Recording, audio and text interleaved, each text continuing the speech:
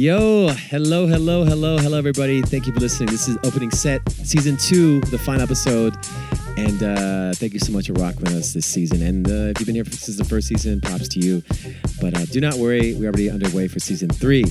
A little housekeeping as always. You can follow us on Opening Set under Instagram, SoundCloud, Spotify, Apple Music, all that good stuff. Shout out to my man, John Reyes, super producer, making this thing always sound right.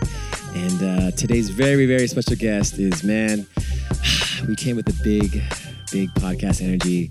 We got the one and only Mike B from Los Angeles. You're going to love this. I'm really happy how this turned out. Shout out to him. But if I had to kind of like sum up Mike B's accolades, he came up, I guess, under Stretch Armstrong, helped start the Banana Split Party with Stevie Aoki and the late, great DJ AM. He's a venue owner.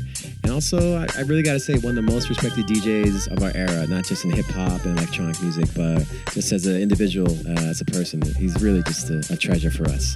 He's just really about honesty and integrity, and he brings legitimacy to just a lot of parties and just a lot of spaces. I can't do things that makes the numbers fake, because if it's 64 listens, then it's 64 listens. And I know that, like, at that week, there are 64 people that actually give a shit what I did. I would rather know that than, like, have a PR agency and agents and, like, click farms and like whatever have my numbers looking great, but know inside that like when you see something that has 20,000 listens and no comments, it's just,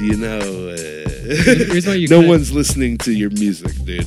Like, I just want to know what the facts are. I don't know that it's necessarily good. No, it is. For me in my life. No, reality, but it's good for my spirit and my brain. Like I really don't exist well in like fakeness and lies. I try to never tell a lie. I never tell people that I can't make it. I tell people that I'm not gonna make it.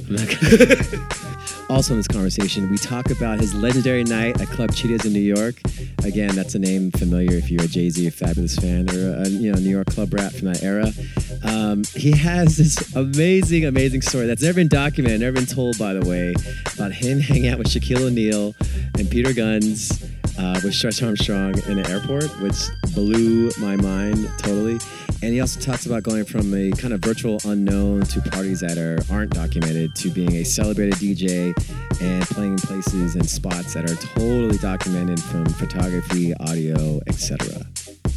So aside from having just a great time talking to him and hearing all these great stories with, noted people, I want to say that nightlife needs people like Mike B, 100%. There has to be that guy that's respected and admired and is just good at what they do.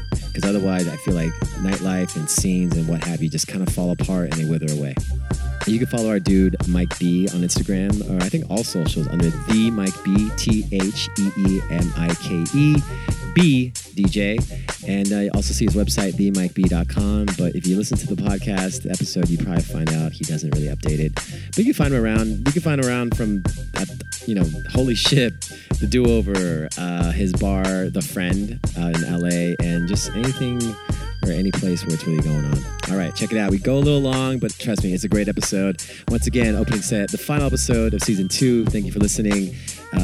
Shout out to man John Reyes, making sure this thing always sounds right. Shout out to you, and be on the lookout for Season 3 coming up, hopefully sooner than later. All right, folks, thank you very much. Stay in touch. Bye. All right, what is up, everybody? Welcome to the Opening Set Podcast, Season 2, episode, John Reyes, our producer. Season 2, episode 8.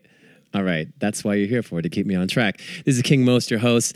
Very special guest today, a guy I've been trying to get. I actually wanted to ask you the first season around, but I wasn't here in LA, which we're recording from.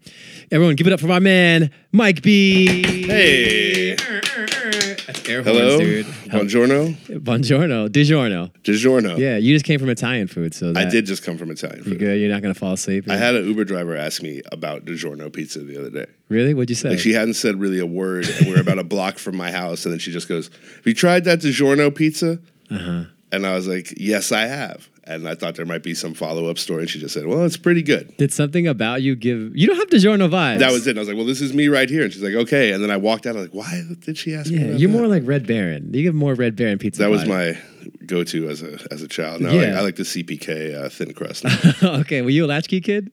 That's To be fair, I've never been 100% on the definition of latchkey kid. Okay. That's like a kid who opens the door for himself. I was a latchkey kid. It's like a kid who comes home, everyone's still at work, and you're like, all right, you got to kind of dig in the freezer and cook for yourself or go get your own food until your parents come no. home. I was definitely not a latchkey kid. Okay, but you just banged with the Red Baron as a kid. That was your favorite thing. I wouldn't say it was my favorite thing, but I fucks with pizza. Yeah, who doesn't? Exactly. Only weirdos. It's there when you need it. Yeah, of course. It's like a good friend. It is. It's a real friend. So right before we started recording, we were kind of talking about questions, and I think I want to ask you, what is your version of LA? My version of LA. Currently, what is your role like in LA? Because I feel you're such an important part of LA. You kind of connect to a lot of scenes. You're kind of like this Forrest Gump in a way. Of you branch out kind of everywhere, but in a very cool, sincere way, though. I was born and raised in Los Angeles. But then I left LA when I was 18 to go to New York. And I was there for 6 years. I came back in 2003. And when I came back, there was really not a lot going on. Like there was some stuff starting to happen in Hollywood, like mashups were like kind of a new thing. Oh, I love this area. There was no dance music in Hollywood. All LA dance music was raves and undergrounds and stuff like that. And I was coming from DJing in New York like 5 or 6 nights a week. I came out to LA and was DJing, 0 nights a week. But I was still buying records. Like I was like at any moment I was going to have to go DJ for 6 hours. But DJ AM was out here and he was just becoming who he would become. So he was just starting to have to like go to Vegas and stuff. So I would cover for him here and there at bottle service stuff. But it was the very beginning of bottle service too. So it was still like you couldn't just get in because you were buying a bottle. It was a weird scene, but it was not very exciting. And there was no digital photography. There was no blogs. So essentially the first like 6 or 7 years of my DJ career, which are kind of the like ace up my sleeve, it's completely undocumented. Well, that's like there's no recordings, there's no pictures, and no one really knows where I came from. So I kind of had the benefit of being like, who is this guy? Why is he such a good DJ? And like, why are these people here to see him? Because like no one had really heard of me. Well, I want to jump in real quick. Just kind of doing my research on you. You really don't exist too much on the internet. I mean, you do. Like you have an Instagram, you have the SoundCloud. I did for like a minute. Like the internet was my best friend. I do have a website. You do? TheMikeB.com. Okay, well, did not show up. It is a Squarespace with like a picture of me. Yeah. And a store that has nothing for sale. There's nothing. I saw your resident advisor. Your bio was like 2 paragraphs. I just made my resident advisor like 3 months ago. Yeah. But again, though, I'm very slow to start doing stuff only because I always forget that like everyone's out to fuck you over, and I really spent like so much of my life like manicuring my SoundCloud and making it perfect and making it great. And then in the great SoundCloud Holocaust of 2015, I got my SoundCloud shut down, which was still to this day like tougher than any it was fucked up. breakup bad. or fight that I've ever had with any human person. Like I still have like trouble. Like I still think about that bitch, what I mean? Like I think it was up there, and it was as a guy who exists late at night. It was nice if you're like stoned at 4 a.m. on a Wednesday and you have a bunch of cool songs to make a DJ mix, post it, and go to sleep and wake up and like 5,000 people listen to it and everyone's talking about it and you're all getting reposted. Like that was really cool. Were you kind of just doing and that? It's just ripped away from me. Were you just doing that intentionally at a point? Just like on some, I'm gonna go get some 5,000 plays real quick. Just for the fuck of it was really cool. Like I had a moment really where me and social media were wonderful. Like I feel like when Twitter was new and like I still had a BlackBerry and blogs were happening, like that was, if it wasn't for blogs, I'd be nowhere. I feel like that was the main difference. Dance music and hip hop and everything, before the internet, everything was very segregated. I got my start as a DJ professionally playing black parties in New York. Being one of the only white people there, I would play in the second room. It would be like Funkmaster Flex or it's Goldfinger or Kid Capri or whoever kind of in the main room. And then I would be in the basement or the second room where you play like R&B and 80s and stuff and people like smoke blunts. Okay, hold up. There's like gems for days already. It's all over the place. Yeah. It doesn't make sense to me. There might be a part 2. So wait, so what is this club you're playing at when you're cutting your teeth in New York? That was my first real residency, which was Club Cheetahs. The infamous Club Cheetahs. Club Cheetahs, as mentioned by Jay-Z and Fabulous, etc. Yeah. Wow. Which was a good gig. It was great. Okay, can you paint the picture as best as you can? Yeah. I got the gig through the promoters Adam Lublin and AJ Calloway, who was the host of 106 and Park. Wow. Okay. I initially got the gig because I went to fill in for John Schechter a couple times, who used to do the basement of Club Envy. And then John Schechter's Which was Source magazine. John Schechter, founder of the Source magazine and Game Recordings. Yes. And so much more. Yeah. One of my mentors. And he and Lord Sear used to play in the basement of Envy. But then he kind of realized he didn't want to really DJ, so then me and Lord Sear would do it. And then ultimately, when they started a Friday night at Cheetah, they brought me in to do the basement room. Cheetah was a large club. So the main floor would be usually DJ Goldfinger, who was one of the greatest of all times, who I learned a lot from watching. And that's like the main room. So it's like all guys in football jerseys spending like $25,000 a table. You're totally your scene.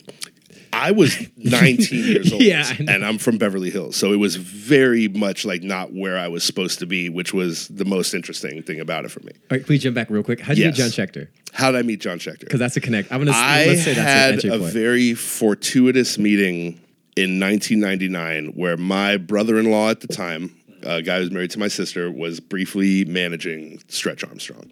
And I was going to NYU Film School. And I always told him, if you're ever in New York and with Stretch Armstrong and feel like you want to introduce me to Stretch Armstrong, that would be great. And he called me one night and said, hey, I'm at this bar and I'm with Stretch. Why don't you come down and meet him? And I was a 19-year-old college kid. So I had like crazy mutton chops and had been wearing the same T-shirt for a week and like big cargo pants. And I went down there, and sitting at the table was my brother-in-law, Stretch Armstrong, John Schechter, Paul Rosenberg, Mighty My, and Rob Reef Tulo. Reef was an A&R in Atlantic and a great producer. They were known as the Jewish Mafia. Schechter had just recently sold his shares in the Source magazine. Stretch had just ended Dolo Recordings and was about to start a new venture with Sony. Paul Rosenberg had just completed recording for the Slim Shady LP, which was set to drop like 2 months later.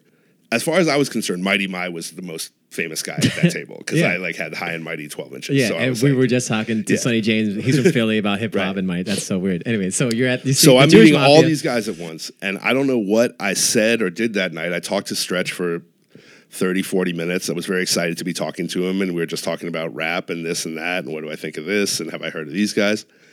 And he said, we're about to start a new label. Would you like to intern for me? You can just start next week. Like, just come by the office whenever you're not in school, and I'll give you shit to do. And I was like, well, yeah, that sounds great. I went by a couple days later, and my very first job was he would give me DATs of old recordings of Stretch and Bobbito shows, and I would just kind of catalog them and say what was on them. And it was a great. I was like, this is what I get to do. I get to sit here and listen to like rap freestyles and do all this stuff. Yeah. And you're in heaven. You're picking slots. Yeah, so I did that for a summer. September came around, and I had a thought. I was like, hey, man, like, I would love to not go back to school. And I said, if you can pay me, I will not go back to school. And I can somehow convince my parents that this is okay. Back to NYU Film School. Exactly. So I did it, and I did it. I started getting paid to work for Stretch full time, as doing everything from A&Ring to organizing his vinyl and going through his promos, and that's how I learned how to use Pro Tools and running his studio. And I would edit clean versions for his radio show, and it was incredible. Like, Premiere would come by and drop off CDs of music, and a gala and all these guys. Like, you need to make edits of all these Gangstar and MOP records that are not out yet. And I was like, so I get to listen to these songs? Yeah, before they came out. Yeah, and I had never seen it's 1999. I'd never seen a CD burner, so I'm like burning CDs and taking them home. Like, you guys, I made a fucking CD. Like, I have a CD.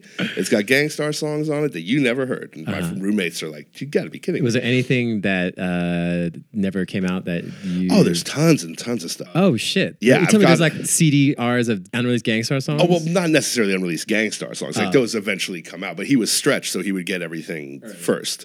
But there's definitely a lot of things that we recorded that never came out, freestyles and just sessions. And who has those? I do. Shit. Yeah. Okay. But it's like things that are, like Tragic it's like, freestyling. exactly. Like Unreleased Tragedy and Royal Flush, and even people you never heard of, like Tracy Lee. I mean, everyone would come by that studio because he was Stretch Armstrong. the way I would say the timing of it is like if you watch the Stretch and Bobbito documentary and then like you keep watching like 10 minutes after the credits, like that's when I would show up. Oh, okay. So like you got the right. So it was like they were splitting ways. From the time I got hired to work for Stretch, he maybe went and did like 3 shows on KCR. And then, but was doing Hot 97 full time. And that's so through this kind of whole amazing meeting with Stretch and doing good work. That's how you got placed into Club Cheetah, or you're already doing Club Cheetah, or then essentially, I was thrown into the very first gig I had. I was thrown into the fire basically. Like Stretch just called me and was like, his flight had been delayed, and he just said, "You're a DJ, right?" And I was like, what is this? You're right? What is this right at the end? Well, it was like, I wasn't really. I mean, I had records and I was like, yeah, I'm a DJ, but I never DJ'd anywhere other than my college dorm room. I was 19 years old. And he's like, well, I'm going to be late. I need you to go to this place, El Flamingo, and play, and I'll be there like shortly thereafter. So I got there at 10. I'm thinking he's going to be there at like 10:30. It was 11:30 and he's still not there. So I'm literally a 19-year-old, like unwashed. I've never been in a nightclub, and I'm on the stage DJing. I've got half a crate of records of like, Fat Beats 12 inches and like a couple random songs, and people are just like, I hate you. Also, I'm not a good DJ. Okay. You can only become a good DJ by DJing in nightclubs and sucking for a while, and then you get better. Yeah, it's like comedy. So I was sitting there, but then at a certain point, I did have Back That Ass Up 12-inch. It was brand new at the time, and like, I definitely wasn't good at mixing or anything, but I put that song on, and like the 700 people or whatever who were in there like were like, oh fuck yeah, finally, like this guy didn't do the worst thing. I'll never forget that reaction, and I feel like in that moment I was like, okay, this is I get it. This is so awesome. Yeah, was that your like when you play a song that everyone wants to hear for the first time, like at the right moment, and like all of a sudden everyone's dancing and no one's looking at you with their arms crossed. It's a real good feeling. What'd you play after that then? Honestly, I feel like Stretch showed up like a couple minutes later. Yes. Like I think maybe I played Bling Bling after or something. Okay. And then, so I was like, okay, cool. Like they like Cash Money. I'm gonna keep playing this. And then Stretch showed up and was like, oh Jesus Christ, like get out of my way, and then started like doing his stuff. And that was one of the first times I got to really see him play. So then I would just kind of go around with him and be his guy, be his right-hand man. Well, yeah, I carried crates. And then I carried crates for a lot of people. I carried crates for him. I carried crates for a guy named Joe IE, who I believe is now the president of Def Jam.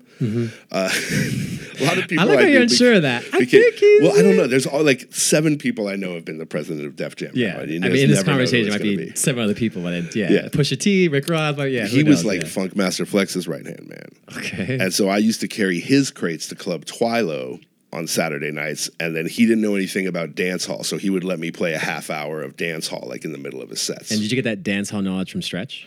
I did not. Okay. I was always a record buyer. Like I was multi-genre from the time I was born. Okay. Like I just liked so much different music. I always liked dance music. I always liked rap music. I always liked house music. I just like, if something was funky and good, like I liked it.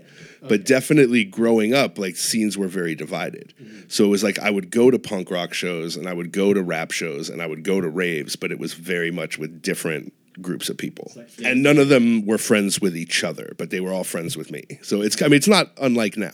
But at least now, like people are aware of other things, and like it's not so much just like, well, house music is gay.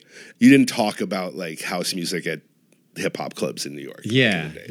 It was just, it was like a weird shame. All these things. But I was always doing that. Even when I was buying hip hop records, I was also buying dance records, but I wasn't playing them for anyone. I was just collecting them. So the Club Cheetah, Cheetah was just, it's where I ended up. That was my first one where I was hired just to play from 10 p.m. Like the average set in New York was 10 p.m. to 4 a.m. And you did the 6. No, I did the 6 hours. Oh, okay, okay. In the second room. Okay. So upstairs would be Goldfinger, and then like Flex, and then I was there for 3 years, so it changed hands a few times. But that was my first like, this is me, this is my room. Okay. And at that point, you already knew how to mix and program and Well, that was really where I got to learn how to do it. Okay. A lot of moments where you kind of like fucked up and like, oh. Oh, sure. But you're in the second room, so the stakes are lower. Okay. Like when you did have a dance floor, it was like 15, 20 people, but it was mostly blunt smoking and fingering and like, and dark corners for people to make out in, and It's like a vibe. It's like people just mellow out. it's like you meet a girl upstairs and it's like, let's go downstairs and smoke a blunt and canoodle and I like that word, canoodle. yeah, It's a good one. canoodle. We got to do bring weird that stuff. back, man. Yeah. But I had a lot of wild experiences in there, and I met a lot of. Feel free to share. This is a podcast. Sure. I mean, over the course of 3 years, I mean, New York DJ booths at that time were very weird. Like they were all set up like it was Studio 54. So you had like 3 turntables that were bouncing on rubber bands that are all like 4 feet apart from each other.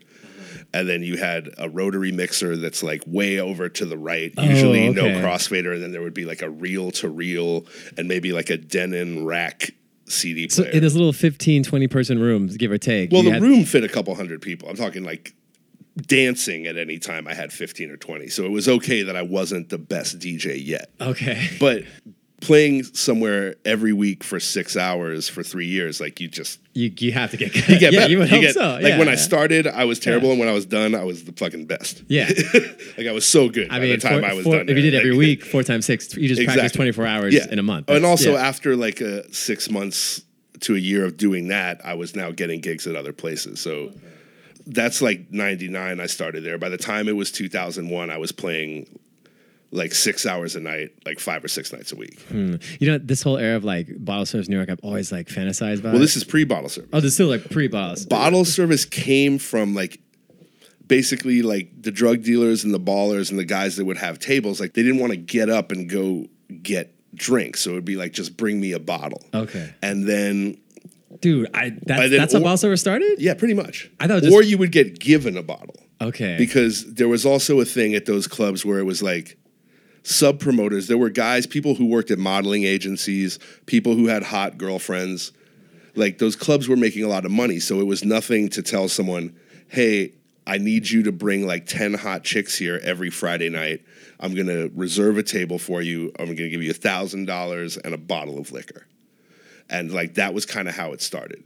Wow. So this whole business model. Bottle service was initially like a gift. It was like, here's a bottle. And like, so that you don't have to like go walk around. Like you tip the waitress once, you give her like $100, and then like you just sit there and make your own drinks. So this entire business model that is like that's made millions, if not $1 billion for everyone, started because drug dealers and models didn't want to get up and walk across the room. Yeah. Well, it was also just a sign of like I'm someone dope in the club. Like there's a rope in my area. You can't come back here. And also like I'm making my own drinks. Like this is my world. I kind of thought it was like club owners figured out they could rent this real estate, and then it happened to be that it was a moneymaker. Well, it slowly became a thing where it was a way to get in because promoters would say, you can't come in.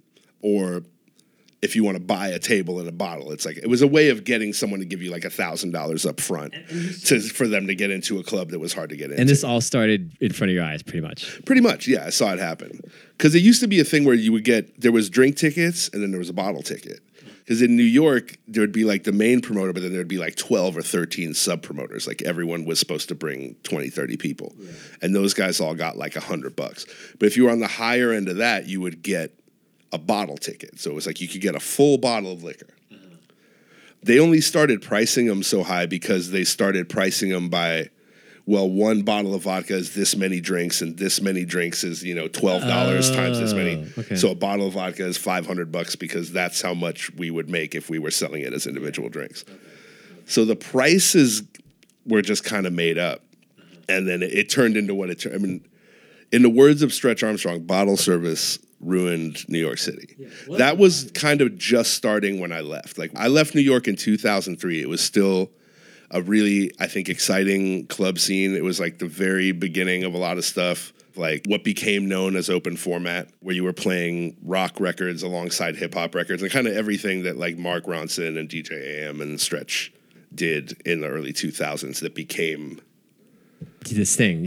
And crowds are totally open. They're like, yo, I'm down with hearing, Ghostface Killah and Rolling Stones Missing You. Well, you had to know where you were and what you were doing. Like on any given night, I would be playing different stuff in different places. Like people were doing rock nights. It was a really kind of cool, exciting time. And there was like a weird race to see like what kind of weird rock 12 inches you could get. Yeah. I remember DJ Riz showing up and being like, I got a Kansas Carry On Wayward Son 12 inch. And it's like, well, that's really cool. Like, what the fuck? You're not going to do anything with it. You're certainly not going to play it tonight. But it was like we would show off 12 inches to each other. Pause. And it was a... I think that's funny because also at this time, early 2000s, you had like, LCD Sound System and Electro Clash and dance rock. Well, totally that's flourishing. what was happening right when I left. I remember my very last night in New York City, I went out to see Stretch play, and he played House of Jealous Lovers. I'd heard of The Rapture, but I'd never heard House of Jealous Lovers. And he played that in a set, and it had like... It was like house music, but it was funky and it was rock and it was crazy. Like I remember coming back to LA and thinking like, this is what's exciting. Like this is what I want to get into. And that next couple years was crazy. Like Stretch would come out to LA, I would go out to New York, and we were just looking for weird records that no one was playing that you could play, like things that were danceable. And accessible, but that was new. And so it was kind of a cool kind of underground open format. So you could play it alongside like up-tempo rap records. Or disco. Yeah, just finding like you could play like Missy lick shots into Daft Punk, into The Rapture, into AC/DC, into the White Stripes, and like there was a way to do it and make it sound cool, which, made way for everything that happened all through the mid-2000s and then ultimately became, I guess, what's known as Bloghouse. So you decided to leave New York because you were just over it, or mommy and daddy I left said New come York back, for or? a number of reasons. My brother was having a kid. My little sister was wayward. And I felt that I had earned my stripes. Like I had become a respected DJ in New York. It was wild. Like I was working alongside Stretch and Mark Ronson and Kid Capri, and it was like Chuck Chill Out was trying to undercut me for my gig, and like it was crazy. It was a wild place to be because it's like people that I grew up listening to are now either my peers or people that are like trying to get my job. And AM was out here, like AM and Adam 12 were doing their thing out here, and I knew them, but I felt like I wanted to take what I had learned and what I knew and just all of these things that I wasn't supposed to get. Like I went to New York to go to film school and then come back and presumably work in Hollywood.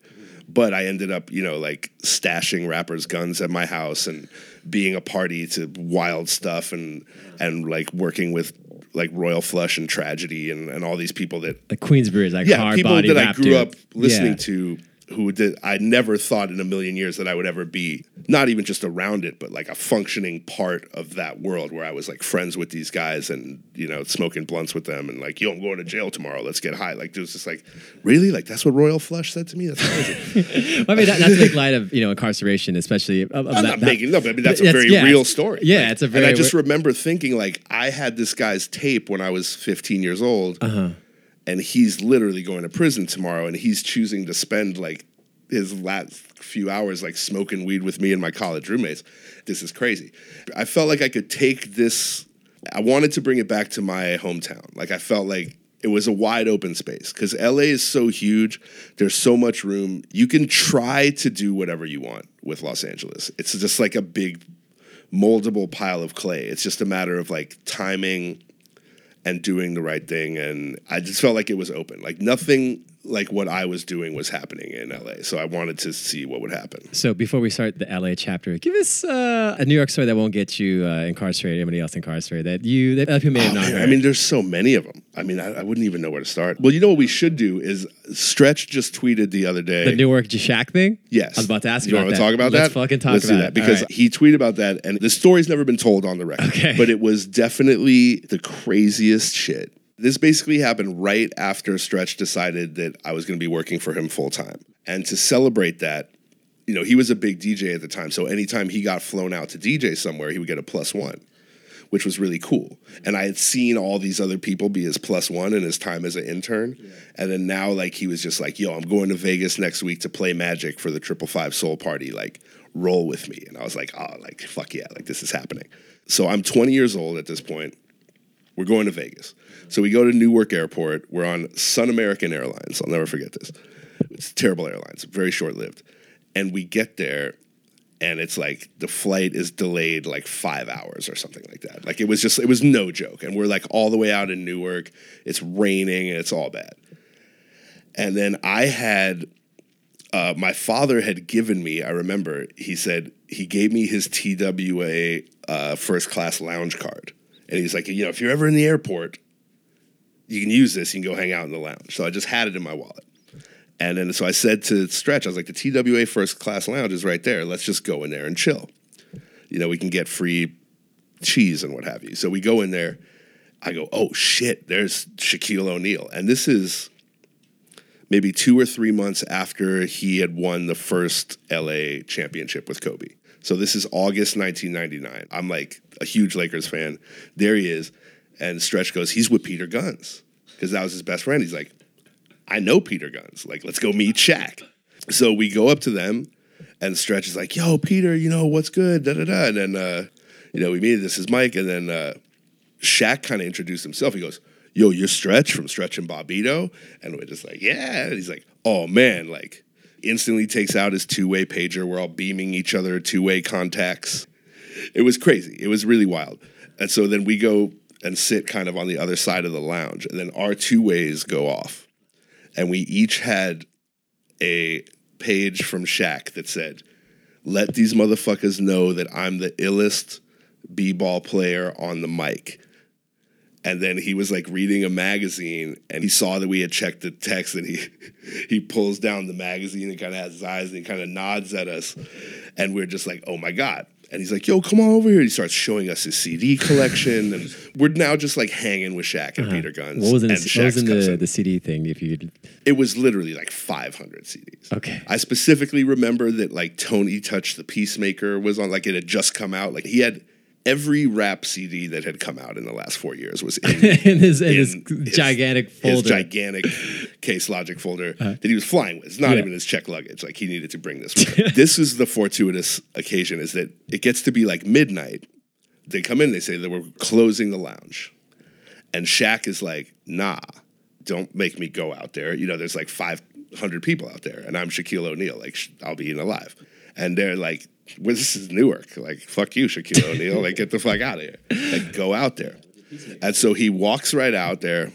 He just gets mobbed. Can I take a picture? Take a picture. And he has to just say no. Otherwise, he's going to be sitting there like a standee just taking pictures and pictures. And so that's instantly alienating. Like, this is everything he didn't want to happen. So everyone now hates Shaq. And Shaq is there, but everyone's watching Shaq. And so a lot of the gates were closed because it's pretty late. So he's like, come on, we're going to go hang out over there. And so him and Peter Guns and Shaq's cousin start walking over there. And then he's like, you'll Stretch and Mike, like, you're coming with us, right? We're like, oh, yeah, of course. Naturally, Shaq. We're going with you. And so there's basically us sitting at this closed gate with all the space in the world, and then 500-something people on the other side of the terminal just, like, in silence staring at us. Oh, God. Which is great, right? I'm just like, hey, man, this is my best friend Shaquille O'Neal. Also Stretch Armstrong and Peter Guns. Yeah. Why not? What the fuck, dude? Yeah. So this is my life. We need to animate this. Yeah, like everything's, it's all happening. Yeah. Also, we haven't even gone on a plane. Like, I'm headed to Vegas. I'm 20. I forgot. Yeah. You're still going to Magic. There's so much more. Yeah. So basically, we're there, and then this is when I want to say the man was Shaquille O'Neal's cousin. At least that's what he was introduced to us as, who, as I understand it, his job was to entertain Shaq in times of boredom. So I sat and watched this man make more money than most people make in a year doing ridiculous stuff. Shaq would basically be like, I'll give you $5,000 if you go over there to the microphone and tell everybody all flights are canceled. This is pre-9/11 airport, so it's just everyone's fucking just doing whatever they want. Yeah. So the guy just walks up to the mic, sorry, everybody, all flights are canceled, and everyone's getting all upset, and Shaq's rolling around on the floor, laughing hysterically, grabbing me and Stretch by the leg. Like, I remember specifically, he had his hands on one of each of our ankles, and he's looking up at us going, rolling around on the floor, and me and Stretch are looking at each other like, this is really happening right now. Like, Shaquille O'Neal's making physical contact with our ankles. He's on the floor, and he's staring at us, laughing hysterically. And Peter Guns. And that guy just got $5,000. Peter Guns is like listening to his headphones. So he's checked out. This is his everyday Tuesday life. For him. This is Tuesday, yeah. He's just doing his thing. Yeah. And then the guy's, I'll give you $10,000. You go run around the terminal barking like a dog. We watched all this happen for a while. The reason Shaq was here was because his jet was a timeshare, and he had run out of hours, and he was supposed to take his jet to get to Magic to go to. Oh, he was going to Magic too. Yeah, to do the Twism booth. Twism, it was his clothing line, right? Exactly. Yes. Twism. Yeah, Was the Shaq world. O'Neal's The clothing. world is mine. That's what it stood for. Yeah. Wow. So he was going to do the Twism booth, and so he had to get to Vegas, and he had just I guess they got to Newark, and it turned out like the next guy needed the jet, and he needed to get on this Sun America flight. He starts showing us pictures of what he's been doing. He's been hunting in Florida, which was like him and his friends using handguns to kill livestock or some such. It was very peculiar stuff. Yeah. Like really strange pictures, just like him and like a farmer and like a Glock and like some cattle. It's what and I was millionaires just like, do. what do you got? Yeah, it was just, okay, cool. This is what you've been doing with your championship. And it was really cool. He played us some demos. How were they? They were fine. It was like him and Master Killer and him. I mean, you've heard Shaq rap, I'm sure. It's Shaq like rapping. it's a vanity project. Yeah. He genuinely loved it. He was a lovely guy. He was nothing but funny and cool to us, and he was a fan of Stretches. He had no idea who I was. He was very nice to me. Yeah. And this went on. And by some stroke of luck, by the time it came time to board the flight, we get a call, and it's like, Mr. Bartos, Mr. Brillstein, please come up to the desk. And like, you guys have been upgraded to first class. Now, I don't know if this had been arranged by Shaq, or what I'd have to assume. Yeah. But also, we had checked in, and we'd been at the airport for like longer than anybody. But first class ended up being this group of people. So it's me, Shaq, Peter Guns, Shaq's cousin, and Stretch. Oh, and Shaq's cousin. One other person, and that was first class. Uh-huh. So pretty much everyone fell asleep, except for Shaq and I. I remember that we both watched The Skulls was the movie, the Joshua Jackson classic, The Skulls. And I remember not enjoying it and taking the headphones off, and I was ready to make like snarky film school comments to Shaq, and he's like, yo, that shit was crazy. And he loved it. And I'm like, yeah, it was crazy, Shaq. And then he showed me some more CDs. I remember this, and we talked about Nas for a while. And then we got to Vegas, and then that was basically that. And his parting words to us, I'll never forget. It was like we were like a pair. So he just goes, "See you later, Stretch and Mike."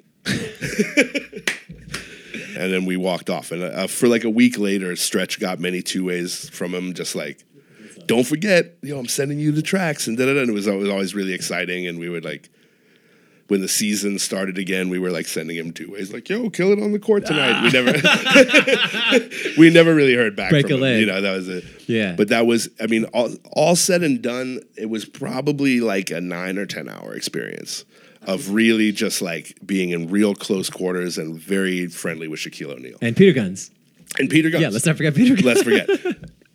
Oddly enough, Peter Guns much less involved in the conversation than Shaq. Like Peter Guns was just kind of doing, like he was there. He was very quiet, very cool. When Shaq says "take it easy, Stretch and Mike," were you like, "All right, Shaq and Peter," or what'd you say? We Thanks? just smiled at each other, like fucking Shaq knows our names, Yeah, for at least the next few weeks. And I remember thinking, like, we gotta find the Twism booth tomorrow. Yeah, we I'm about to say, what but there's no. This is a time where I didn't even have a cell phone. Like, never mind a camera phone. We didn't have digital cameras.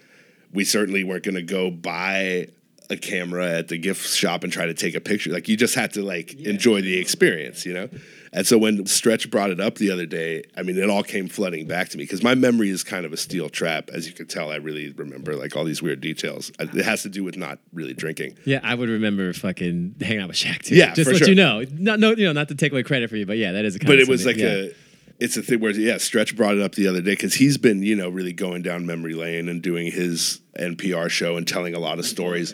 And I think for the first time in his life, he's ready to kind of like look back at stuff. One of the things that I learned and admired most about Stretch was he was never trying to do like whatever was last year. Like he got a lot of shit for it from a lot of people, like if he used to play your record and then now he didn't, people were like, Stretch switched up and Stretch like isn't down, doesn't keep it real anymore. But he just always wanted to be doing something exciting. Well, I think if you come from where he came from and you're the guy that broke Biggie and Mobb Deep and Redman and Wu-Tang Clan and all this stuff, it's like you don't want to just sit there and like bask in it the rest of your life. You want to find the next thing and you want to keep going. And that's what brought him to electronic music, which was where we were able to still continue to do stuff together, because he stepped back down. Like, he knew when it came to dance music that he wasn't going to be headlining and that his name didn't carry as much weight. And it was kind of cool to come from a place of being his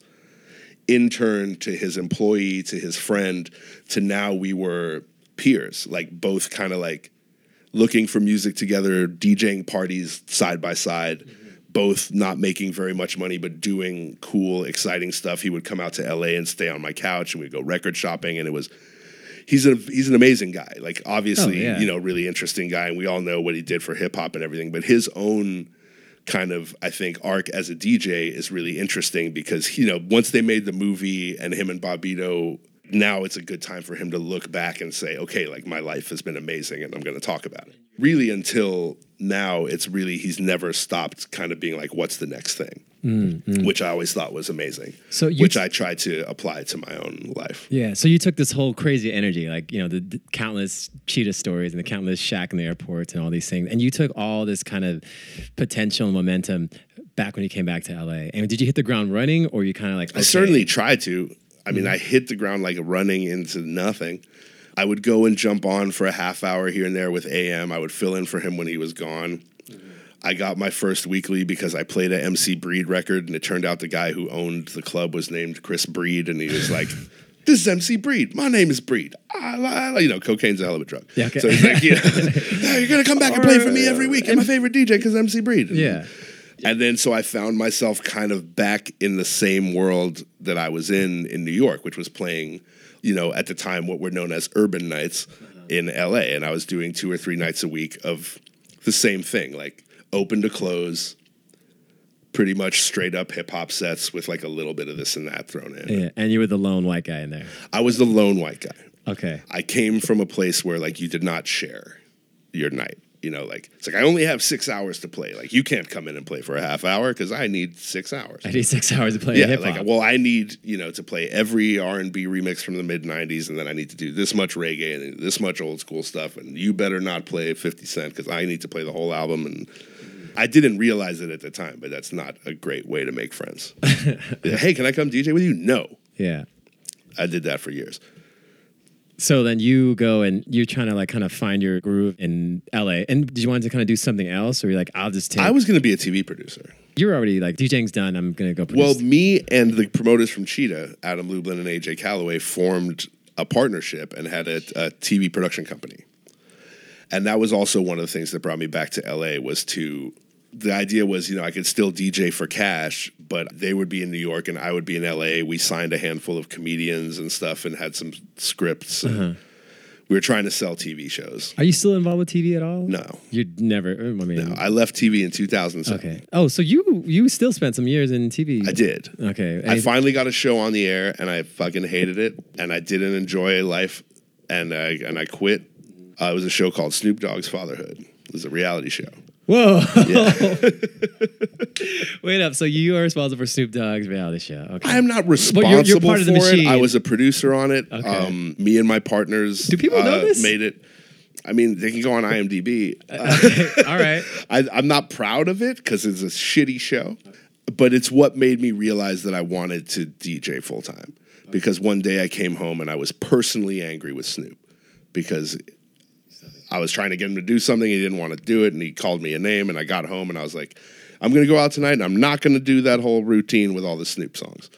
Because that was kind of what I knew was even after 16-hour days on set, like 6 days a week, and producing a TV show and making a ton of money, I would come home and, like, take my sweater off and then grab my crates and, like, go DJ for, like, a couple $100 because I would feel better going back to work in the morning having done that than if I just sleep and wake up and go back to work. You gotta kind of cleanse yourself. Yeah, I would go out, drink like 3 Red Bulls and like maybe make out with somebody. And I would only sleep 3 hours, but I was much more smiley in the morning than the people who got yelled at and went home and then woke up and got yelled at again. Yeah. So but were you playing Snoop at the time or no? You kind of in your sets? Sure. Yeah, I mean, I was doing a lot of streetwear stuff. Oh my God, you part of that lane too. That's right. The Yeah. Fairfax shit. Yeah. Yeah, so Jesus I was doing Christ, stuff with dude. This might be a part two. I was doing stuff with the Hundreds. Yes, that's right. And Huff, and that was all new. Like Fairfax was brand new. I was doing a party at National. It was a weekly party on Fridays with Brooklyn Projects and Kendo. It was the only party where like I could play Mobb Deep and dance hall and kind of all the New York stuff. It was like 2005 to 2007 or so I did that. And it was like, I remember like Kanye would be there in the game, and it was like when skaters and rappers kind of like, it was like Streetwear, like when Lil Wayne started wearing diamond shirts, like all that stuff kind of started happening. Yeah. And like Nick Diamond was very much a part of it. And like a lot of guys that are, you know, big deals now, we're all kind of there with us. Like Supreme Store was just opened. Turntable Lab. Yeah. Turntable Lab coming to LA was a very, very important part of what I became, I think. And what was that? That was 2005. And Turntable Lab had just opened before I left New York. And that scene, that whole kind of Diplo, kind of like underground open format thing was just starting. And I thought it was so cool. Like, yeah, same here. Like when Diplo did his Fabric mix and he was playing like Solid Groove into Aphex Twin, into the Percolator and MIA and all that stuff. Like it was like, oh, like anything's possible. Like this is so cool. Like you can do shit that's legitimately cool and like still get gigs. That was like your lightning rod. Like, yo. Well, yeah, I was like, this is something. Like what Diplo was doing at the time, you know, for better or worse, people have all kinds of things to say about him. Yeah. I like him very much. I respect him very much. I should say him and Low Budget, Hollertronics. Yeah. What they were doing with their party, which would become Bloghouse, you know, just playing like cool new dance records, classic house music, acapellas, down south rap, throwing acapellas over it, and, you know, I think probably most importantly, the introduction of Baltimore Club into internet culture and stuff like that was really exciting. Yeah. Because it was finally like, I can take all of these things that I've been compartmentalizing my whole life and figure out a way to make them fit together. Like I can play Daft Punk and 3 6 Mafia and Slick Rick and Basement Jaxx and the White Stripes and the Rapture in one set, and like the same people will dance the whole time. And this was like, okay, my life hasn't all been for nothing. Like it felt like coming out of the closet. Like that was really what my blog was like, I have all of this house 12 inches. Yeah. And I was just ripping them and putting them up. And like the house DJs were commenting on it. Like it was basically the first time that it was put on display, kind of like what my various like epic cosigns were. I would post a record and the comments would be from Paul Rosenberg and Stretch and Junior Sanchez and DJ Vice and Mark Ronson, all these people that had become big and had been my peers and friends in a world that no one knew about, was now like for everyone to see on the internet. And it was yeah, there's some irony because again, you're so kind of on the fringe outlier of the internet. Well, I am now. Yeah, but because it's become an invasion of privacy. Okay. At the time, it was a way to finally be able to kind of explain yourself to people without having to be in the same room as them. Like if it wasn't for my blog spot, like I mean, that's what brought me to Europe. That's what, because it all happened together at the same time. Basically, the beginning of what would become the party that was Banana Split, me doing my blog, which led to Ellie and Rocktacon and Stretch and those guys doing their blogs. It was like a, you know, kind of a unit. And then like there was a lot of like ripples from like butterfly effect stuff from that. And then also the Hollerboard, the Cobra. Yeah, there was and simultaneously with the Hollerboard where you could make something and people were now digitally DJing on Serato. So it wasn't like, if you made a cool mashup, you didn't have to press 1,000 copies and mail them out to people. Like you could now make something and put it on the Hollerboard, and the next day, like they're playing it, you know, in London clubs and stuff. Fluo Kids have it. And exactly, Fluo Kids, and like so I'm talking, and then those guys are messaging me, and I'm talking like that's how I met U-Turn, who's in Vancouver. So everyone's in different little pockets. Or there was like Corporate Blogging, which was Strip Steve. He was like 17 years old at the time.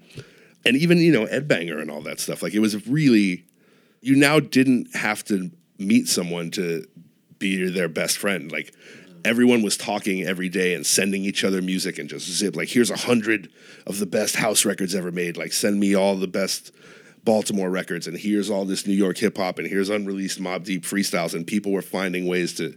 So it was like a blissful time for you. Yeah, it was great. And also, I was like, cohabitating with my girlfriend. We'd been living together for 3 years, and I was doing TV during the day. So like being at home and on the internet and having it be this exciting was perfect. Because were you a computer guy before this, or not really? I mean, I got like the internet in 2000. Like I got like a laptop and the internet. I'm like just starting to understand it. I was teaching myself HTML like as I'm doing posts. Like, you know, how do I make it so that when you click on the name that it goes to the Zshare link of the song and stuff like that. Yeah, you just said Zshare. I used to think about this a lot. Like I wonder, and I kind of feel bad, all like the great mixes that disappeared once the Zshare, all like the massive Zshare. Like it's almost like, you know, when like the great library room got burned down. Like, it's kind of a little bit of like that. Yeah. Were you There's still, I mean, I've clicked dead Zshare links as recently as 2 weeks ago. And when you're just looking for old stuff and like, you find a crossed. blog and it's a link and it's like, oh, please don't be like a mega upload or a Zshare. You know, you're just hoping for a media fire. Yeah. Were you a bit of a hoarder, like a digital hoarder? Or? Oh, yeah. Oh, my God. Oh, wow. There's more like unlistenable garbage in my computer than. Oh, okay, so that's not going to be a next phase. I rarely delete anything. I mean, there's like, you know, hundreds of thousands of songs in there. There's just okay, because I wanted it. Like I had to have it all. Yeah, I was coming from a place where I was spending $200-300 a week on vinyl. You know,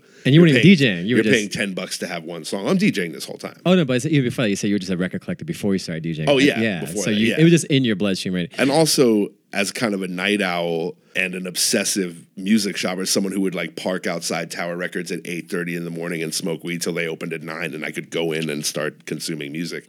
The whole blog thing was amazing because I could go music shopping anytime, and there's new music coming out every night of the week at every minute. Yeah, literally. Yeah. So just sit there and you just download and download and download and download. So you have this beautiful, great, blissful run of the internet. And did it ever kind of hit a wall where you're like, ugh, like I'm over this? You had to kind of like step back, or even to this day, are you still like consuming just as much? I think I don't consume as much music. I try to, and it's a little bit more boring. And I don't think it's because of the music. I'll never say like music's not as good as it used to be, because music is music and music is great. The problem is I've heard every song ever made up until now, so it's harder to get excited. And a lot of people do the wrong thing and blame the music. Nah. And they say, you know, like, rap is bad. And I'm like, that's crazy. Like, 10 albums have come out since you said the words rap is bad. Surely one of them is good. But it moves at such a rapid rate. And also, I'm 40 years old, and, like, there comes a point where you can't have a fresh opinion, just because when I hear something, I have to compare it to everything I've ever heard in my whole life, because it's there. Like, I can't Eternal Sunshine the fucking 200 songs that the bad, like, white Baltimore club songs that I downloaded from the Hollerboard. Like, they're just in there. Yeah. Like, they're stuck there. Well, they also, in terms of so it becomes noise. Like, it's hard to tell what I like and what I don't like. Like, the only thing I can really, truly tell now is when a song is, like, truly exceptional. We feel like it's more rare, but it's just that there's so much more stuff in between. It's more static. Yeah, you know, like there used to be like 12 albums a year that you would really listen to, It's like and now it's like 12 albums a week. No, not even that. There's 12 albums on Bandcamp alone today. So like I feel like the new Shaka Khan stuff, when I hear that, I'm like, this is crazy. Yeah. But also, that's what you have to do, I think, to be exciting now, is to make something with Shaka Khan. Yeah. Like, you know, like, that's Switch, right? That's, exactly. Yeah. But also, like, on the same token, like, if it was on the radio and I didn't know that it was Shaka Khan, like, maybe I wouldn't. It's hard to say. Like, I think it's great, but, you know, that's what I would say. I feel like I've kind of gone back to just party rocking DJing. I had like an epiphany, like seeing Rich Medina play a couple years ago in New York. Mm-hmm. He's obviously a great DJ. I know you said he's been on the show, and he's like he's like everyone's big bro. He is. Yeah, we were just talking something before this, and he's a great person. Yeah. I went on tour with him with the Do Over, and we became very close. And he's just such a smart, cool guy and a great DJ. And I was watching him play at Black Flamingo one night, and he was playing as he plays, just every great song ever made.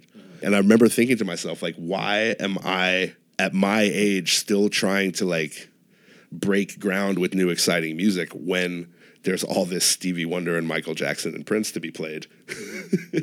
I recently opened a bar a couple years ago. The Friend. At the Friend Bar in Silver Lake, and I started playing my version of what I think is like, just like, these are songs that I think are great. Some are new, some are old, but these are songs that I know are like, this is not cool, cutting edge underground music. Like, these are songs that will make you dance, that people love, that are not alienating.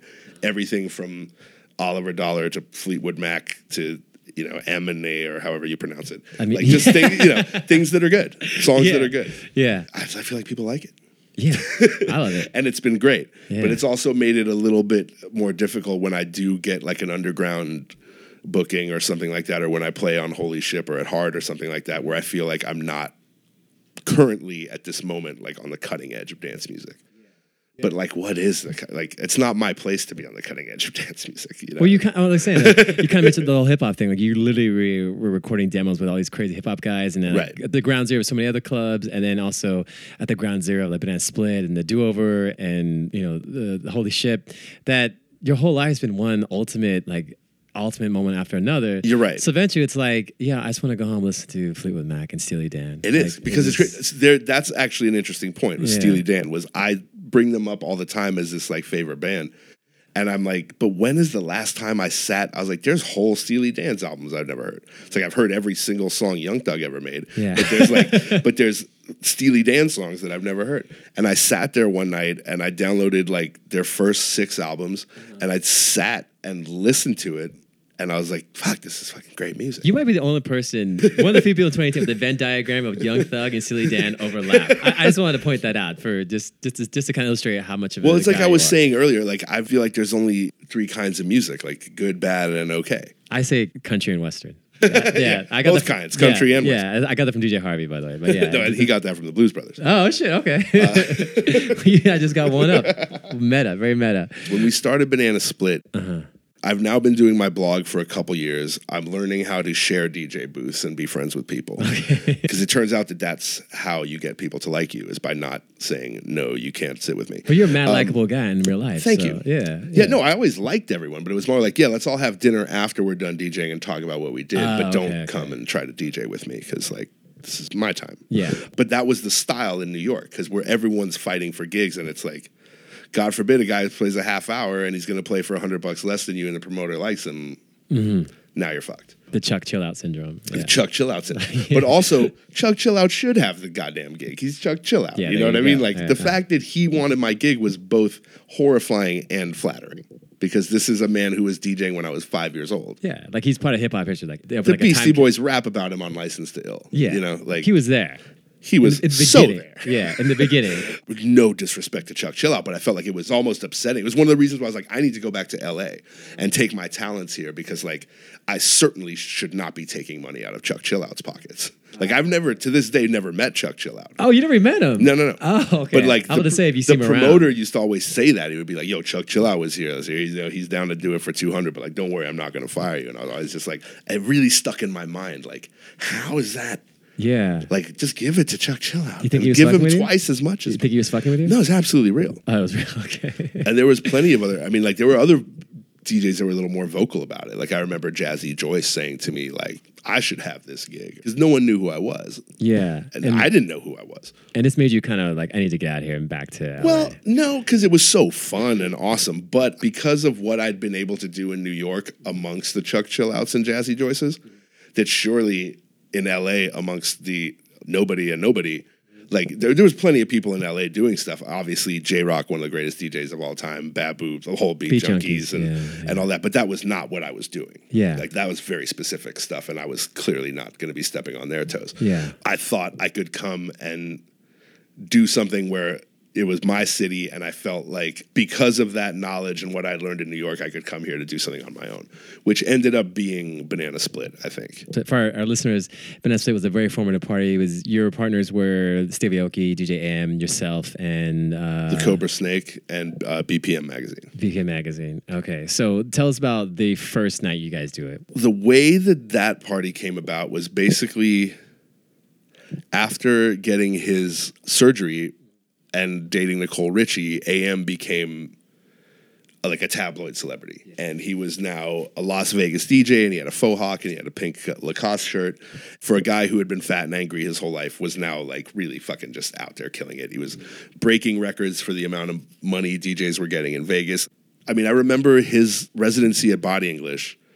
It was $2,500 on Saturday, $1,500 on Sunday, and he would go every week and do that. And it was like, yo, can you believe like that I'm getting this money? And now that's like barely like the bare minimum that you're getting in Vegas. Like that's like you're the opener if you're getting $2,500 in Vegas. I would love to go. If anyone wants me to open for anyone in Vegas, I'll gladly. And everyone wants to open up for Mike B. I would gladly do that too. Yeah, I'll do my 30-minute reggae set and play 50 Cent. Yeah. But yeah, somehow I've managed to keep my rates, very low. But the way Banana Split worked was after a couple years of this. I mean, AM was always a raver. He was always excited about music, and I think when he and Steve Aoki met and he went to Cinespace Tuesdays and saw what was going on there, and there was this kind of new era of like models, like hot 18-year-olds that were like thrift store shopping and like listening to Peaches and getting crazy. And like Steve Aoki was kind of running that scene in LA. And it was really exciting. And he got there, and I feel that he was a little bit regarded as like, oh, what's this guy doing here from Us Weekly, like in our like cool scene. And he, not only was he one of the baddest DJs to ever do it, but he was also a very like, if you don't like me, like I'm going to make you like me kind of guy. So he would start coming in and DJing. So he would get on after Steve Aoki and like do his AM stuff, and he was doing it with Daft Punk and Baltimore Club and Mastercraft and Justice and all this stuff. And people were like, okay, like we love this guy. And we were all really excited about all this music. Like all this stuff that was coming out in 2005, 2006 from Ed Banger Records to like Switch, Solid Groove, Mastercraft, Baltimore Club, just all that kind of what would become known as Bloghouse, which was just kind of a blanket term for like internet remixes and stuff. And he was like, I wish there was a party where I could just play this kind of music. And I was like, not to bring up the obvious, but you own a nightclub. Oh, he owned a nightclub? Yeah, he owned LAX nightclub. Okay. That was AM's club. I was like, you own a club. Like, Yeah. And for some reason at that time, for years, like for my whole life, there was always this thing where you can't do a weekly on Sundays in LA. It's like, it just doesn't work. It's not done. And he's like, well, we can certainly have it on Sundays because it's closed every Sunday. He wasn't in it to make money because he's already making millions of dollars DJing. Steve Aoki was doing his parties. He was doing good. I was producing TV shows and doing good. So it was literally a thing where it's like, we're all going to DJ for free. And we're going to put a keg on the dance floor and give away beer until it's gone. So that way people get there at 10. And they basically switched up the door policy. Whereas it was a bottle sales table, like Von Dutch kind of club. Danny Carbajal, our doorman coach, basically he was told if people don't know why they're here or aren't like Dim Mak people, like just don't let them in. Like so if a guy showed up in a dress shirt, like I want to buy table, like it was just no go. How did they go? I want to buy table. Okay, just making sure. Yeah. So they weren't fresh from the hundreds or Diamond or Turntable Labs. Exactly. Sure, didn't do what I was. And saying. so that was, that was really an exciting time because that's the reason that the Black Eyed Peas became what they became. LMFAO was literally birthed out of that party. We were the first people to have, for better or worse, great now, obviously, like Lady Gaga. She's going to win like an Oscar this year. Yeah, exactly. Yeah. It's like her first show was at Banana Split. Holy fuck, I had Wiz Khalifa at Banana Split in 2008. That was his first LA show at Wale. Because I also had like weird connections. My friends in New York were like signing these guys. Like, I got this new guy, Wiz Khalifa. Like, can he come do your party with DJ AM in LA? Sure, whatever. He had a song where he rapped over Alice DJ. Yes. Yeah. Holy shit. And he came and performed that. It's called Say Yeah? Yes, okay. Exactly. Wow, okay. Yeah, there's pictures. He's got like one tattoo. Do you see him around? If you do, he doesn't recognize it. I don't know if I've been around him. I'm sure if I said to him, hey, do you remember your first... I'm sure he remembers it was his first ever LA show. Yeah. But like... He's not like, yo, I'm Mike not B. so much in Wiz Khalifa's orbit. I'm certain he doesn't what about, remember are my you in name. Shaq's orbit still? No. No, okay. Again, wishful thinking. Yeah, sure. Yeah, in the event that I'm ever seated at a dinner table with either of these guys, okay, I could maybe feel comfortable to say, by the way, you may not remember, ... But I don't like to talk to anyone who I have to remind them why we know each other. Yeah. Well, again, this thing I keep bringing up, you're very low key about a lot of things. So, well, as someone who's constantly reminded by other people why we know each other in awkward ways, I just try not to do it to other people. Because like sometimes you meet everyone in the dark and you're high and it's like the middle of the night and you don't always necessarily share a precious moment. Like sometimes like your most memorable moment is another person's like, you never know. Maybe they're trying to get laid or like their girlfriend's cheating. People have other stuff going on. You don't always remember everything.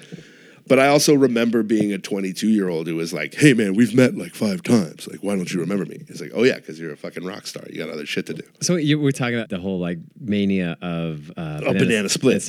Well, the Cobra Snake and digital photography and party photography, I think, was a very important part of that. It's like I was saying before, like I was very accomplished, but so what? Like there was no evidence of it. Like there was no pictures, there was no videos, there was no YouTube, there was nothing. But at that time, it was the very beginning of YouTube, music blogs, and party photography.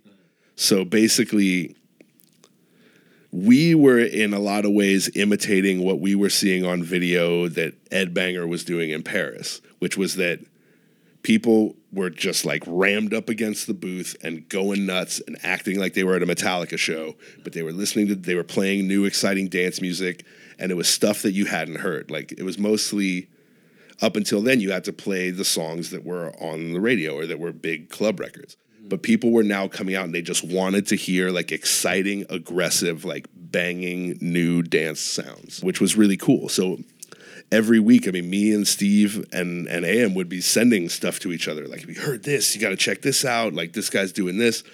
And it was an exciting time. And I was opening. It was really, their party and their idea. They were like mainstays in the scene. I was planning on retiring from DJing because I was going to become a TV producer. Again, back to the Snoop Dogg father. Yeah.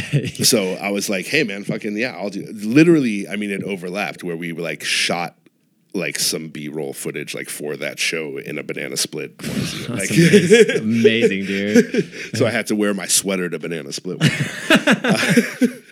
And then there was one very like specific night where, because a lot of people were like, well, who the fuck is Mike B and why does he get to be on the flyer, But I was playing from 10 to 11. Well, I would play from 10 until whenever one of those guys showed up, and then they would play until they figured out who they were going to fuck, and then that was that. Yeah. And then once we'd been going for like 6-7 months and it was really cracking, there was one night where it was just me and AM and maybe them jeans or somebody, and I said to AM, I was like, yo, man, like, let me play the last 40 minutes. Like, we've been doing this for 6 months for free. Like, let me shine.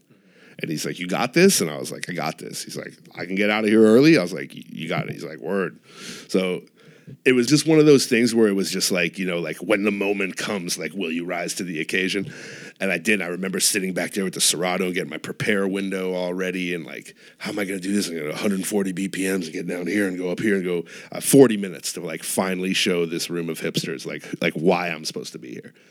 And it definitely was like I went like blind Shark Attack style, but like I just remember like that it was like everyone was like, holy shit. Like it was really like I rose to the occasion. I did some crazy shit. I did like every trick I knew. I did every cool mix I knew. I played like reggae for the first time ever at that party, and I got it all in 40 minutes. And then like from then on, I got on the Cobra Snake that week, and then it was a thing. And so then it became a thing where like if you couldn't afford Steve Aoki or AM, you would there you go, get me. There you go. Once like, again, there was pictures of me on the Cobra Snake all the time, and people were giving me free T-shirts, and it was everything I dreamed it could be. Yeah. Well, for listeners that don't know, the Cobra Snake, what's your definition of the Cobra Snake? The Cobra Snake, I wouldn't say that he's like the OG party photographer. I think, to be fair, there was a party photographer at Cheetahs, but it was like, he's taking pictures of hot chicks and Funkmaster Flex. Like, there's a couple pictures of me with a goatee, in a DJ booth, but it's not very exciting. Uh-huh. Cobra Snake was really doing, I think, a version of kind of like what Bronx was doing from last night's party, which was the New York kind of version of just taking pictures of it would be like the whole night. Yeah. Basically, it would be like, I'm getting ready, I'm hanging out with these chicks, and like we're eating here, and now we're at the party, and now we're at the DJ booth, and people were waiting to get their picture taken. They weren't on their phone too much because like they still weren't smartphones. Yeah. So like, as soon as that guy pulled his camera out, like you were sticking your tongue out and you're flipping them off, and you're pulling your dress up, and it was like, it became a thing where you wanted to get on, if you went to the party, you wanted to get your picture taken, and you wanted to go on the next day and have your picture and put it on your MySpace. Yeah. And then this was documenting this crazy Banana Split scene. Yeah. And it just made it so, as opposed to like everything I had done in New York, like now everything I was doing was hyper documented because I was recording the DJ sets, posting them on my blog. The Cobra Snake was taking pictures. People now all over the world were able to, for the first time, go to a party without going. Like, it used to be like, yo, that shit was so crazy, I can never explain to you how awesome that party was. You really should have been there. But now it was like, oh, you didn't show up. Like, here's what you missed. Yeah. Wait, so do you think you guys were literally the first ones to ever... So, like, again, you go on Instagram, you go live stream, you can watch things from your house now.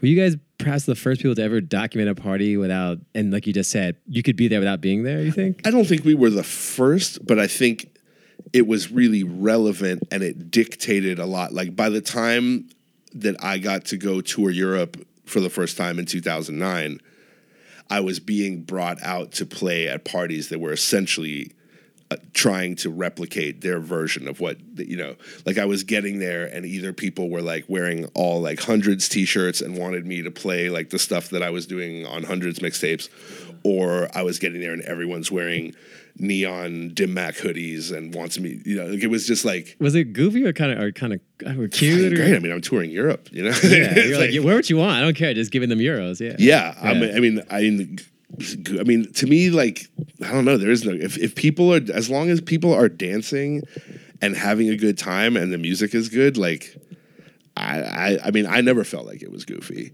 Like, I've definitely, the only stuff that was goofy was like, honestly, like places like in America more so. Like, that was what I knew I didn't want to do. Like, when I was a working touring DJ, and no disrespect to any of these cities, but playing in places that were hiring DJs but still wanting to dictate what was being played, which is why is one of the reasons that I don't play in Las Vegas, besides the fact that they have no interest, but like why I don't really pursue stuff like that is because I really don't want to play anywhere that's like they must have me because they know who I am and they know what I do and they want me to play. Yeah. I'm famous for saying things to promoters like, I'm not the idiot that booked me.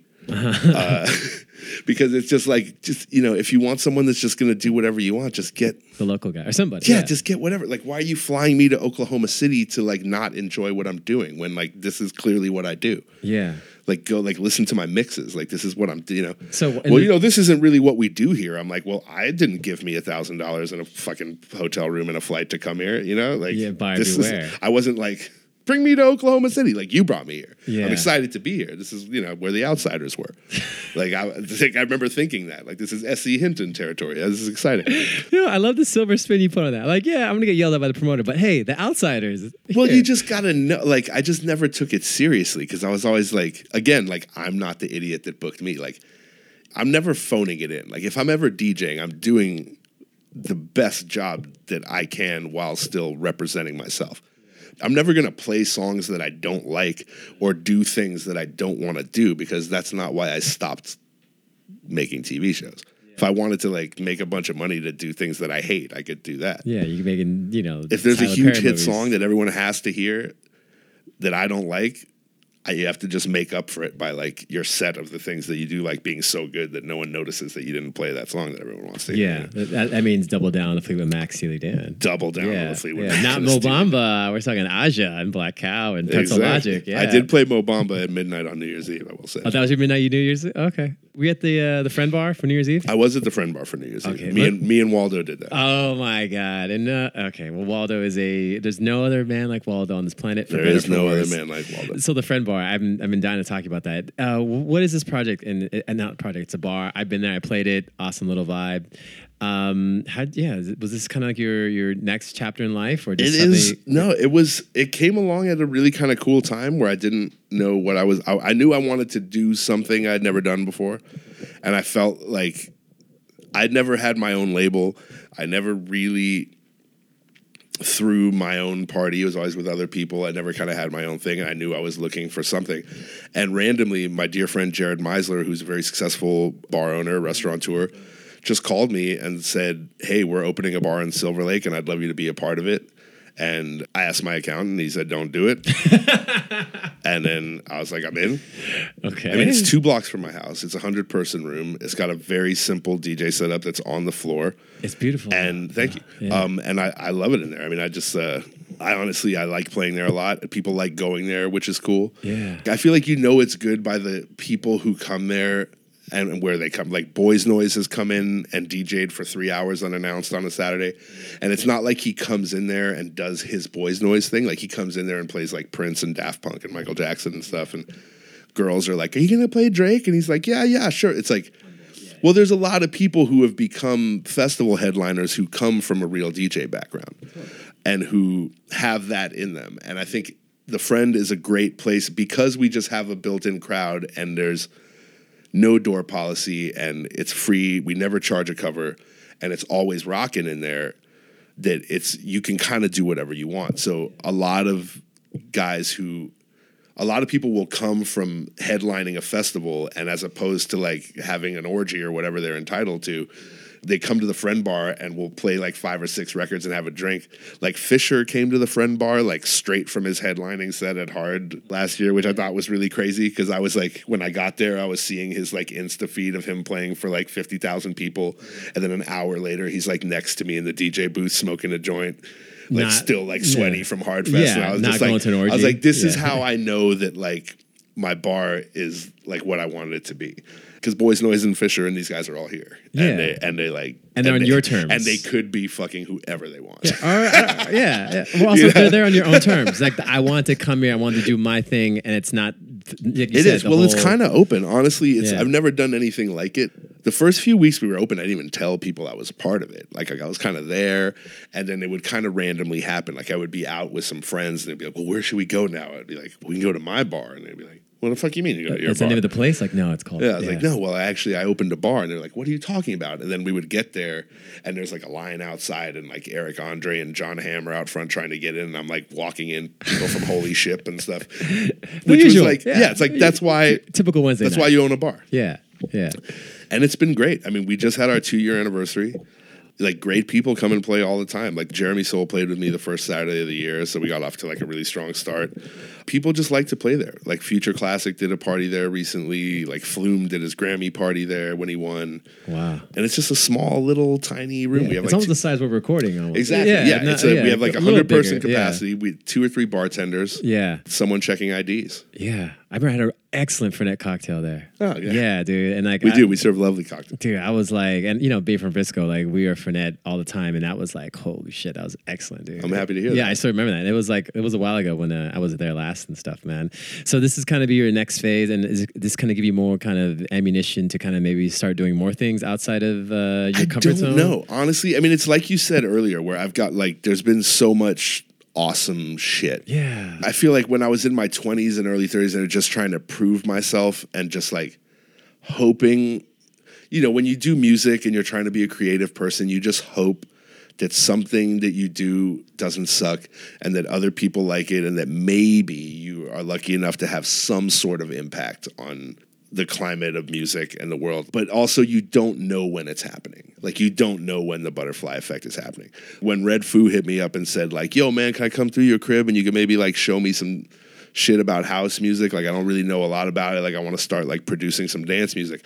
I wasn't like, well, surely in 2 years, like we will all have to hear these LMFAO songs. You never really know what I'm not saying that wouldn't have happened without me. I'm just saying there was a day where I sat there with Red Foo and explained to him like, this is a grid. The ins and outs of electronic music and like what was cool and what was not and what was this and what was that. And I was the first person who had the demo for I'm in Miami, bitch. And I remember being like, I don't know about this song. But that's why I'm not an A&R. Yeah. Clearly I was wrong. Like the world loved it. Yeah. And I played it myself many times. Uh-huh. And you just never know. Like when will.i.am would show up to the party, like we thought it was cool, some of us, but we didn't know that the next Black Eyed Peas album would be what it was and that it would change urban radio and that all of a sudden like Noriega would be making records with Mastercraft and like all this stuff that was happening. Everything is 122 BPM in the next 5 years. Yeah, you have no idea what's like that's what's going to happen. So definitely, I think as I went on, I maybe started to like go back into my turtle shell a little because I was like, well, I maybe need to be a little bit more selective about like, you know, who you tell the game about and who you sell the game to. Yeah. You know, I think this whole conversation we're talking about mentorship and how it's kind of benefited you. That's something that you kind of still believe in, that maybe to pass the torch on to somebody else. And Absolutely. It's just hard. these days, because at the time that I was mentored by Stretch, like that was a truly unique position that I was in. Like nobody else at that time was getting that knowledge. Like no one else had access to his computer. Like no one else was going with him to those gigs. So like that experience is solely mine. Whereas now, like someone can not know about house music one day and then the next day own every great house record ever made, and it can cost them $0. And that's not to take away from that experience. It's just that, like, what is there to really mentor? I've always thought, like, it'd be so cool to find someone who would be like what I was to Stretch. Not that I am Stretch, but like someone who could like to scale help me with my shit and then do something cool and then like help me in 10 years. And it's a little bit harder. There's a lot of young kids out there that are killing it. The difference is they have fucking 5 times as many followers as I do. Like, what am I going to teach them, you know? Is that kind of the name of the game then in your experiences? There was a time where my social media was considered very impressive. And like, it just stayed at that point. And then now it's like, it's unimpressive, I think, compared to most of the world. Well, like, dude, you did, holy shit. Sure. You do the do-over, you have a club, you have all these crazy stripes. I wouldn't trade it for anything. I would hope except not. for Damn, dude. maybe, some more money would be nice. But, I made my choices. Yeah. I don't go to the gym and I haven't gotten new press shots in like 5 years. It's not a complaint by any means. Everything I've ever done in music and otherwise has been because I love to do it and I want to do it and I need to do it. So when it comes to like social media engagement and like putting a question mark at the end of everything that I post online, like, if you say like my new record's coming out, period, no one gives a shit. But if you're like, my new record's coming out, do you think it's better than the Beatles? Like that, then it's just like, I'm not going to ask a fucking stupid question like that. Of course it's not better than the Beatles. Yeah. Also, I don't, what should I have for lunch today? Quesadillas or sandwich? Like a sandwich. Exactly. Obvious question. 364 comments, but it's like, here's my new DJ mix. It's like 100 likes, 20 listens. But and I can't do the numbers fudging. Like I can't do things that makes the numbers fake, because if it's 64 listens, then it's 64 listens. Then I know that like at that week, there are 64 people that actually give a shit what I did. Yeah. That number has come down a long way from the 10,000 from a few years ago. I would rather know that than like have a PR agency and agents and like click farms and like whatever have my numbers looking great, but know inside that like when you see something that has 20,000 listens and no comments, it's just, no one's listening to your music, dude. Like, are you like so kind of critical of this because you've seen firsthand, you've seen these people firsthand, you kind of seen the experiences firsthand, that's why you're like, I can't do that. I just want to know what the facts are. Like, I don't know that it's necessarily good for me in my life, but it's good for my spirit and my brain. Like, I really don't exist well in like fakeness and lies. I try to never tell a lie. I never tell people that I can't make it. I tell people that I'm not gonna make it. You know what I mean? Because it's like, I can come, but I'm not going to. Yeah, you said you'll come to this, and you came, But we're talking about, I'll come at 12, But exactly, you're but if I was gonna flake on you because for whatever reason, I would say to you, hey man, like, I'm not going to be there. I'm not going to say, hey, look, something came up. Anytime someone's telling you why they can't be there, it's a lie. Okay. Because who cares why you can't be there? The important thing is you're not going to be there.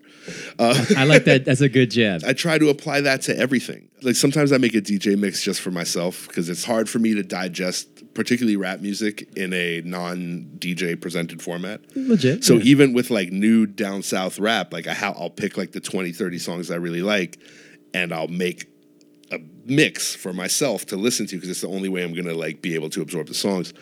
And so I will take those, which are not what I have no business posting them on the internet. But what I'll do is I'll put them on my SoundCloud and I have no promotion. Like I won't talk about it on Instagram. I don't put it on my Facebook. I don't put it anywhere. Just put it up on SoundCloud. And then 24 hours later, I'll look at it and it's like 120 plays. So to me, that means 120 times like somebody went to my SoundCloud on purpose and listened to the new thing that I posted because they give a shit, which makes me, so it's like, okay, without all of the bullshit, without any promotion, without anything, this is how much people care about me today. Well, No, it's realistic. I guess. And there are ways of pushing it. Like, yes, like you should, like when I do something really cool, you know, like when I do a mix for Holy Ship or like whatever it is, and there's beautiful artwork and there's a reason that it's being done. Yeah. Like, yeah, I'll promote it and everyone should listen to this, and then that'll get like 4,000 or 5,000 plays and a bunch of comments. But I like to know, like, how many people just go to my SoundCloud to see what I'm doing? That's real. It's about 120. Yeah. So you've been kind of dropping all these jewels. Give us one. You know, there's like a Mike B rule of thumb for life. Give us one more. A rule of thumb for life. Yeah. That's a tough one. I don't know. I don't really have I mean, I try to always tell the truth. Yeah. I try to remember things as it happened. And I try to really appreciate it. Like, I think almost to a fault. Don't be mad at people that are getting money. I think it's a jewel. You know, because you never know when maybe they'll want to share it with you. There you go. Oh, my God. And dude, speaking of sharing, thank you for all this time, all these jewels you gave us, my man. Absolutely. I hope that it makes sense in some way. I knew it was going to be very good. This exceeded my expectations. Yeah, I mean, we never even talked about house music, so we'll do that next time. We didn't even talk about that. Holy shit. Do-Over, 15th, Pools. Oh, Pools with Morse code. Yeah. We didn't talk about you growing up with bands, playing bands. We didn't talk about a lot of things. A rich life in music. I know. Well, it was kind of cool that you probably have another like 40 or 50 years in it. So there you go. So it's season 3. We'll come. Oh, shit. My man, Mike B. Give it up for Mike B. Right? Thank Mike B. LA's prodigal son. Damn. Thank you so much, dude. What on, man?